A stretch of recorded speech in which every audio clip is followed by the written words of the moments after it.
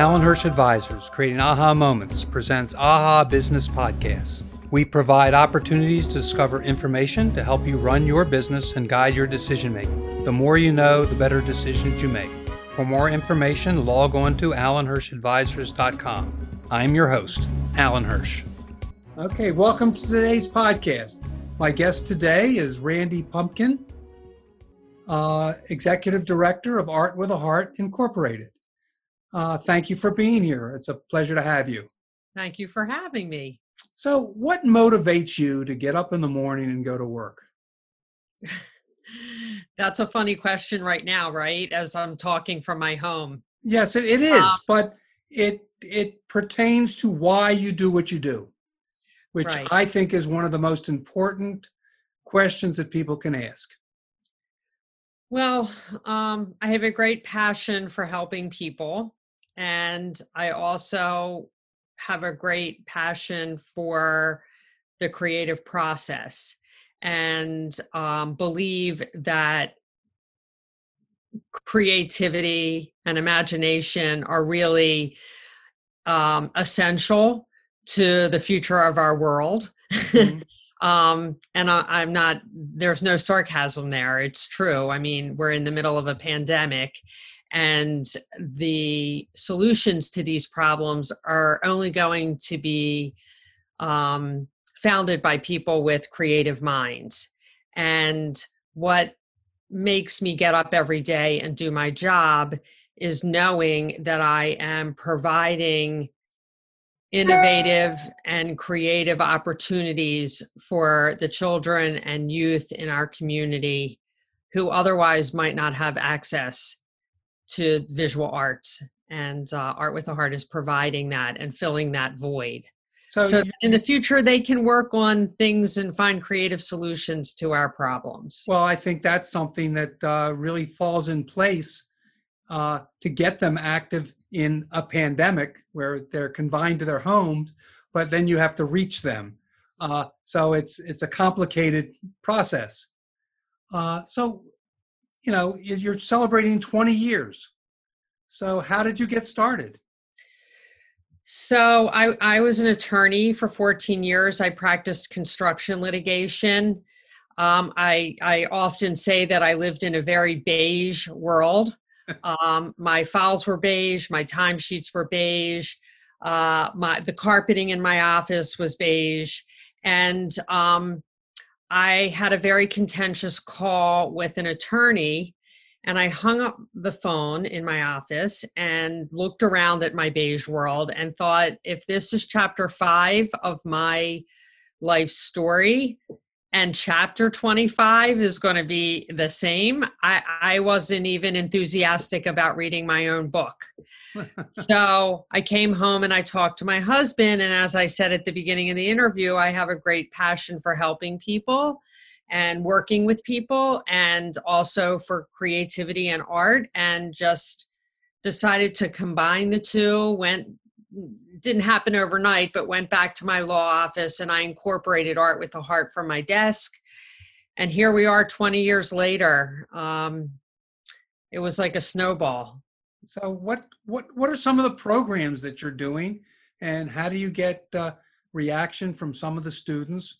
And then, you know, we'll talk about how you're now dealing with the COVID-19 pandemic, but for 19 and a half years, you did a lot of work. So can you explain what you've done? So when I founded the organization, I was the only person working in the organization other than my dog and my goldfish. And I was pounding the pavement and started visual art programs in 4 sites: the House of Ruth, Alzheimer's facility, and 2 group homes for emotionally troubled adolescent boys. And as of last year, I had 4 classes a week. As of last year, we were providing 12,500 classes annually, which equates to about 300,000 individual art experiences a year in the community. We in March, before we closed, we had 500 classes a month. We were on a trajectory of having our best year ever. And we'll talk later, but we're doing great, thank goodness. But in addition to the classes that happen in schools, shelters, group homes, community centers, treatment facilities, and hospitals, we have other complementary initiatives. And they include large-scale public art projects. Art with a Heart has installed 300 public art pieces throughout the city. We have a workforce development program called HeartWorks, which has been around for 16 years and places about 80% of its students into jobs. We have a retail store called Heartwares, which sells the artwork created by students and volunteers and shares the proceeds of those sales with our collaborative partners. We do a lot of community service and engage corporate and individual service groups. And then the final initiative we have is a teen leadership initiative that's in its 6th year. It's called the Art of Leadership. And I can't think of a more important and impactful program than bringing together a diverse cohort of students in 10th and 11th grade to engage in conversations across cultural barriers and experience different communities in Baltimore together. So that's us. Yeah. So tell us a little bit about the listeners, a little bit about the classes that you do. You're doing, a lot of classes. You were doing approaching 6,000 a year. Right. No, like more like 12,000 a year. Oh, okay. You were doing 500. Okay. Yeah. 500 individual and they're multiple classes. 500 a month. A month. Yeah. Okay. So we have a programming team that puts together a curriculum that's culturally relevant and sequential. Depending on the program, we'll work with the program to create a curriculum that is compliant with whatever their needs are. And we have a teacher and an assistant in every class. We provide all the materials. It's really, it's easy access for the collaborative partner because we really are providing everything and feel that we have to have a quality product, and that's what we have. Our teachers are carefully vetted. We have 2 people in every classroom. Even in our virtual classrooms, we have a teacher and an assistant. We just believe that that's needed. So how many students are in a classroom?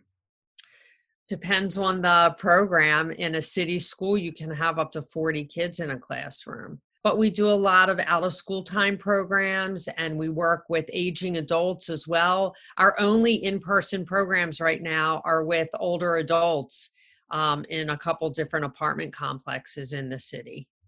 Okay. So what are these kids, the students, not the elder, but the students, what do they get out of the course or courses? And what do they do with some of what they're learning?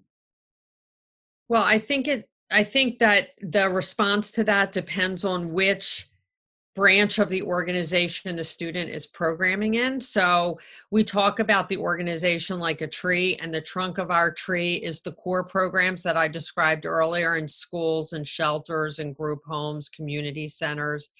So what those students, elementary and middle, mostly get out of a visual art class is what you would probably suspect. It's freedom to self-express, to have a voice, to focus, to engage as a community in projects, to learn to use their imaginations, to think outside the box. Plus, it increases their academic performance in reading and math. There's research that shows that. I mean, art is really essential to normal human growth and development. And so if students are not given that opportunity to stretch that creative muscle, we're really limiting them in their futures. So that's what those students, that's the success of those students. So you're providing at no cost to the school systems this program that they should be doing, and I hate to be political, but they should probably be doing themselves to foster the education of the kids. We do charge for our programs. We have Art with the Heart is funded in several ways, and one of the ways is a fee-for-service model. So to answer that, of course, the school should be providing a robust visual art and all forms of art programming to our students. They just laid off 450 people in our city, in our school system. It's struggling. And it's not only struggling financially, but it's also, prior to COVID, was struggling to find the human capital to teach the classes. So Art with a Heart is a placeholder until they can get those people, teachers and assistants and trained artists to come in, get their certifications and teach these classes. We're doing the work, and we go through a very significant approval process with the city. You have to be pre-qualified. It was a 78-page document that we had to submit with all the information about the work we're doing and our curriculum. So yes, they should be providing it, but we're happy to help until they have the financial wherewithal and the human capital capacity to do that. Okay. Well, we're going to take a break right now for some commercials. But Randy, thank you for being here. And when we do come back, I'll continue the conversation with you as the Executive Director of the Art with a Heart, and look forward to continuing that conversation. I'm Alan Hirsch of Alan Hirsch Advisors, and this is AHA Business Podcast. Hi, Rick Dempsey here. As a former Oriole and Series MVP, I know a lot about winning and championship teams. Today, I am happy to tell you about my award-winning web design and internet marketing team, Adventure Web Interactive. For over 2 decades, many of Maryland's most successful firms have chosen Adventure Web as their strategic partner for web design and online marketing. I can tell you from using them personally, their search engine optimization and social media programs have saved their clients tens of thousands over the traditional pay-per-click digital agency. Visit AdventureWebInteractive.com and listen to what clients such as Hercules Fence, TriStar Electric, ABC Rental, Rhine Landscaping, Markdown's Office Furniture, and many more highly successful firms have to say. And don't forget to tell them Rick Dempsey sent you. Strengthen, protect, and preserve your retirement nest egg. Scott Garceau here for the Stephen J. Sless Group, Baltimore's reverse mortgage specialist. Reverse mortgages have evolved to become a viable retirement tool. Enjoy retirement without monthly mortgage payments, improve cash flow, pay off debt, and stretch retirement savings. Stephen and his team can offer strategies to make housing wealth work for you. If you're 62 or older, learn if a reverse mortgage could help. Visit reversebaltimore.com. An equal housing opportunity lender. This is not a commitment to lend. Stephen J. Sless, NMLS 298581. PRMI NMLS 3094. Welcome back to the show. My guest is Randy Pumpkin, Executive Director of the Art with a Heart, Inc. Welcome back, Randy. Thank you, Alan. So you were talking about some of the classes, and the one that really intrigues me is the leadership program. I mean, I'm a leadership advisor for business executives. So that really intrigues me, what you're doing with 10th and 11th year olds to teach leadership. The Art of Leadership is in its 6th year. This was a branch of the organization that had been discussed for quite some time with the board. In 2008, I did a leadership program, and my son did a leadership program when he was 16. He's 24 now. And I saw and felt how those programs really affected us and changed us, and felt after I finished my program in 2008 that we really needed to start some of these serious conversations with a younger population. I was an adult, and something, the old adage about old dog, new tricks, I think comes into play. And so I started to kind of formulate this idea that we would bring together community that we were already seeing at Art with a Heart, kids doing community service, working alongside homeless youth that were in our job program, putting parameters and structures around that with a curriculum. And so we cultivated that idea and prepared a curriculum. And in 2015, we started that program with a cohort of 21 students. We now have an alumni network of 93 students. Again, I said we're in our 6th cohort. The students, despite the pandemic, are still doing things and learning. Some of it is virtual.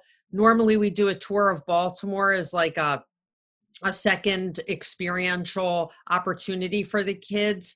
And of course, we couldn't put them all on a bus this year. We have 19 kids on the cohort. So they met at Druid Hill Park outside, and from the top of a hill, they talked about redlining and our city and what's to the east and what's to the west and 2 Baltimores. So they still had a very impactful experience, just different. And that is exactly what we've been doing since March, working on innovation and impact, just different.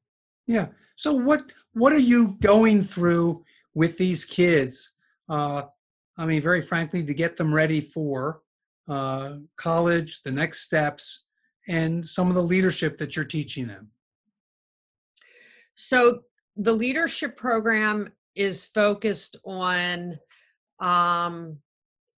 cultural diversity, conversations around cultural diversity, learning about a network of peers that they otherwise would not know but for this program, learning about issues in our city like education, healthcare disparities, all different issues in our city. So we're preparing them by growing them. Mm-hmm. In ways that they might not get in a normal academic setting.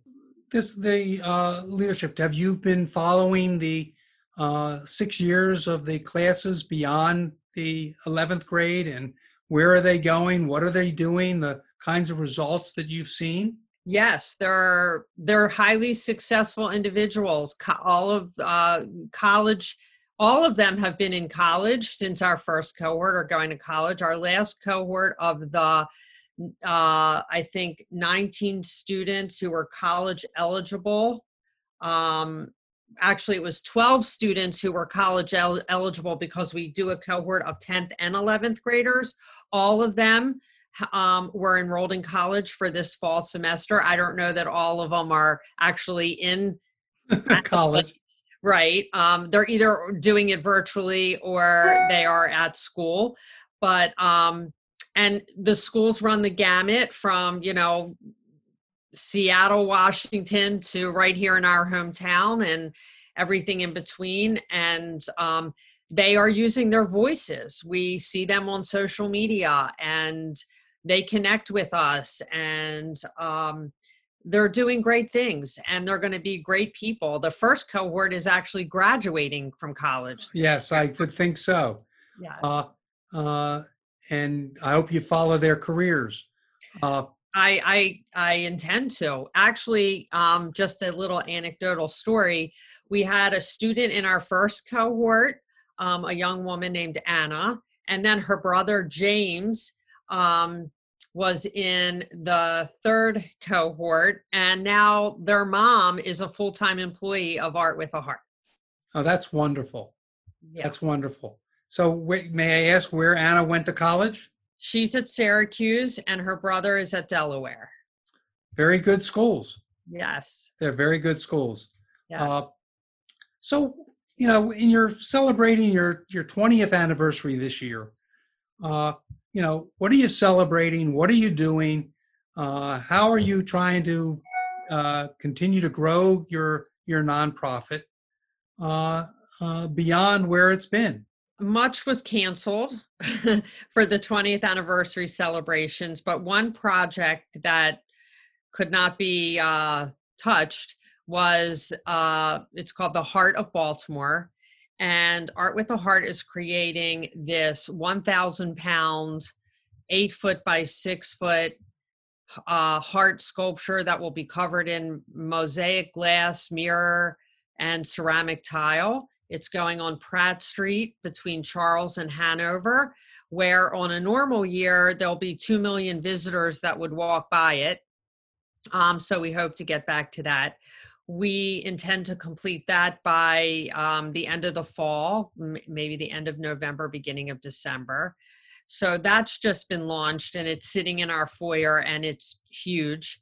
So just giving some love to the city and making the landscape of our community a little brighter, a little shinier, and a little happier. We looked at it like Chicago has the bean and Philadelphia has the love sculpture, and now Art with the Heart's going to have the Heart of Baltimore. And that'll be a permanent display, or is that up for a year or two and then comes down? Permanent. Well, okay. Footers, 1,000 pounds. It's an undertaking. Yes, I'm grateful for my team. So exactly, for those in Baltimore, it will be on which side of Baltimore Street? Not Baltimore, Pratt Street, sorry. Pratt Street. It'll be on the north side of Pratt Street. Okay.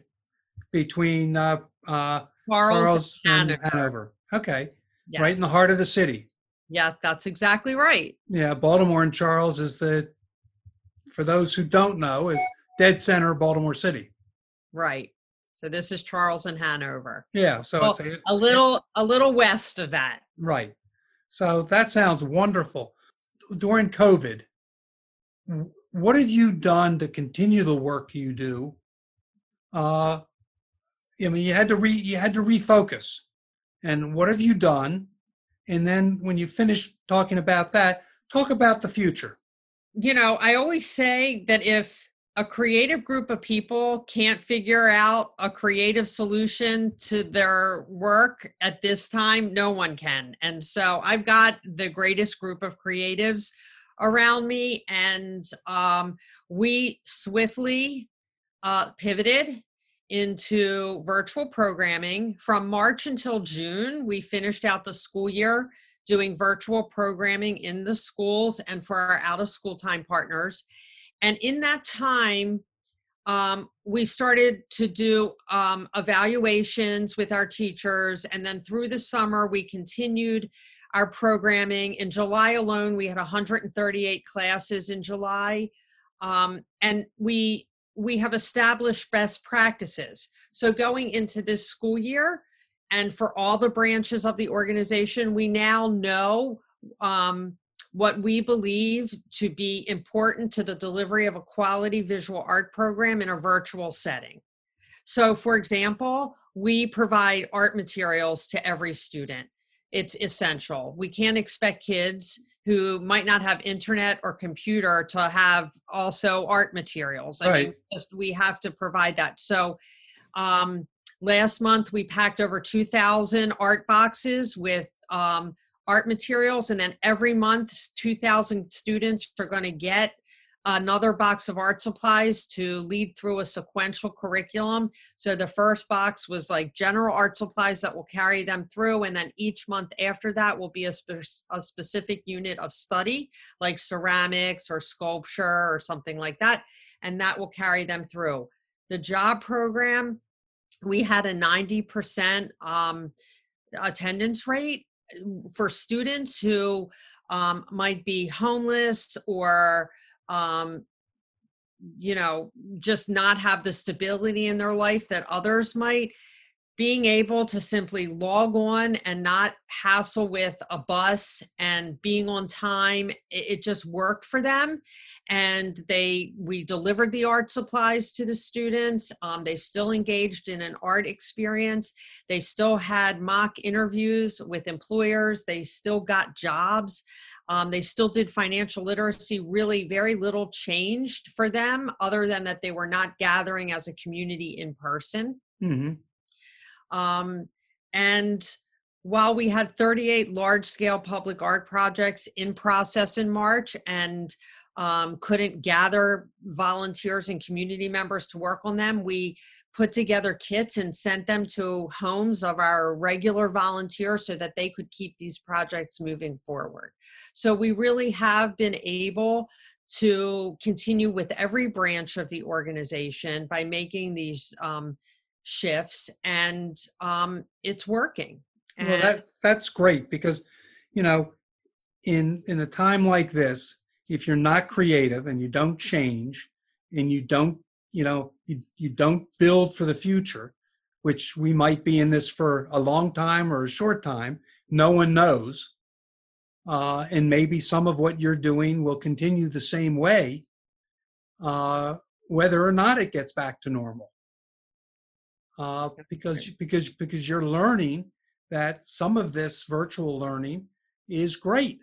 Your jobs program, we haven't talked much about it, but what kind, how many people have you served and what kind of results do you get from it? So, interestingly, we had 107 students in our workforce program this summer, which is exactly what we had last year. I think we had 105 last year, and we had a 90% attendance rate, and we still have a 75 to 80% job placement rate. So these students are actually, learning, motivating, and getting jobs.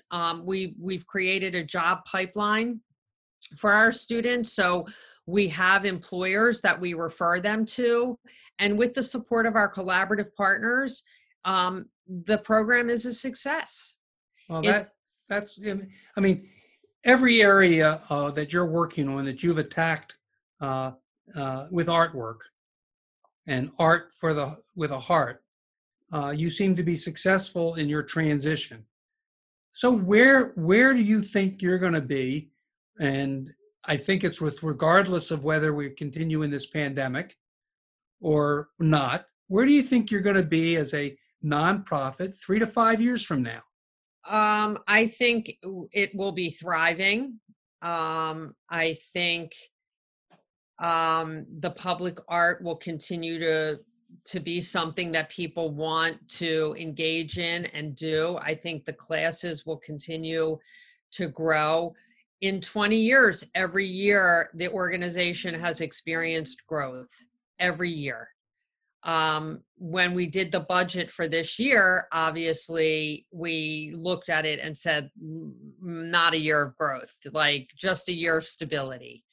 So I suspect that we'll learn how to grow in this environment, which we're doing. We'll continue to grow, whether we are, limited by our in-person capabilities or not. Okay. Well, I want to thank you very much for this time and that you've given us to talk about your nonprofit, Art with a Heart, excuse me. How can people reach you, and how do they go about making contributions to Art with a Heart so that you can grow? Because a nonprofit that doesn't show profits can't grow. Yes. You've got to increase revenue. One of the fallacies, it's called a nonprofit. They should be social enterprises, which fosters the financial growth of the social enterprise, and therefore can grow the number of, in your case, the number of students, the number of jobless, and really help the community. So how do people reach you and make those contributions? Well, thank you for asking about that. I really appreciate it. I do. So we have a website. It's www.artwithaheart.net. And you can make donations to us with a link on that website. Also visit and look around at everything. Actually, we're working on a new website. Seems like the right time. So that will be launching probably next month. But for now, take a look at the website.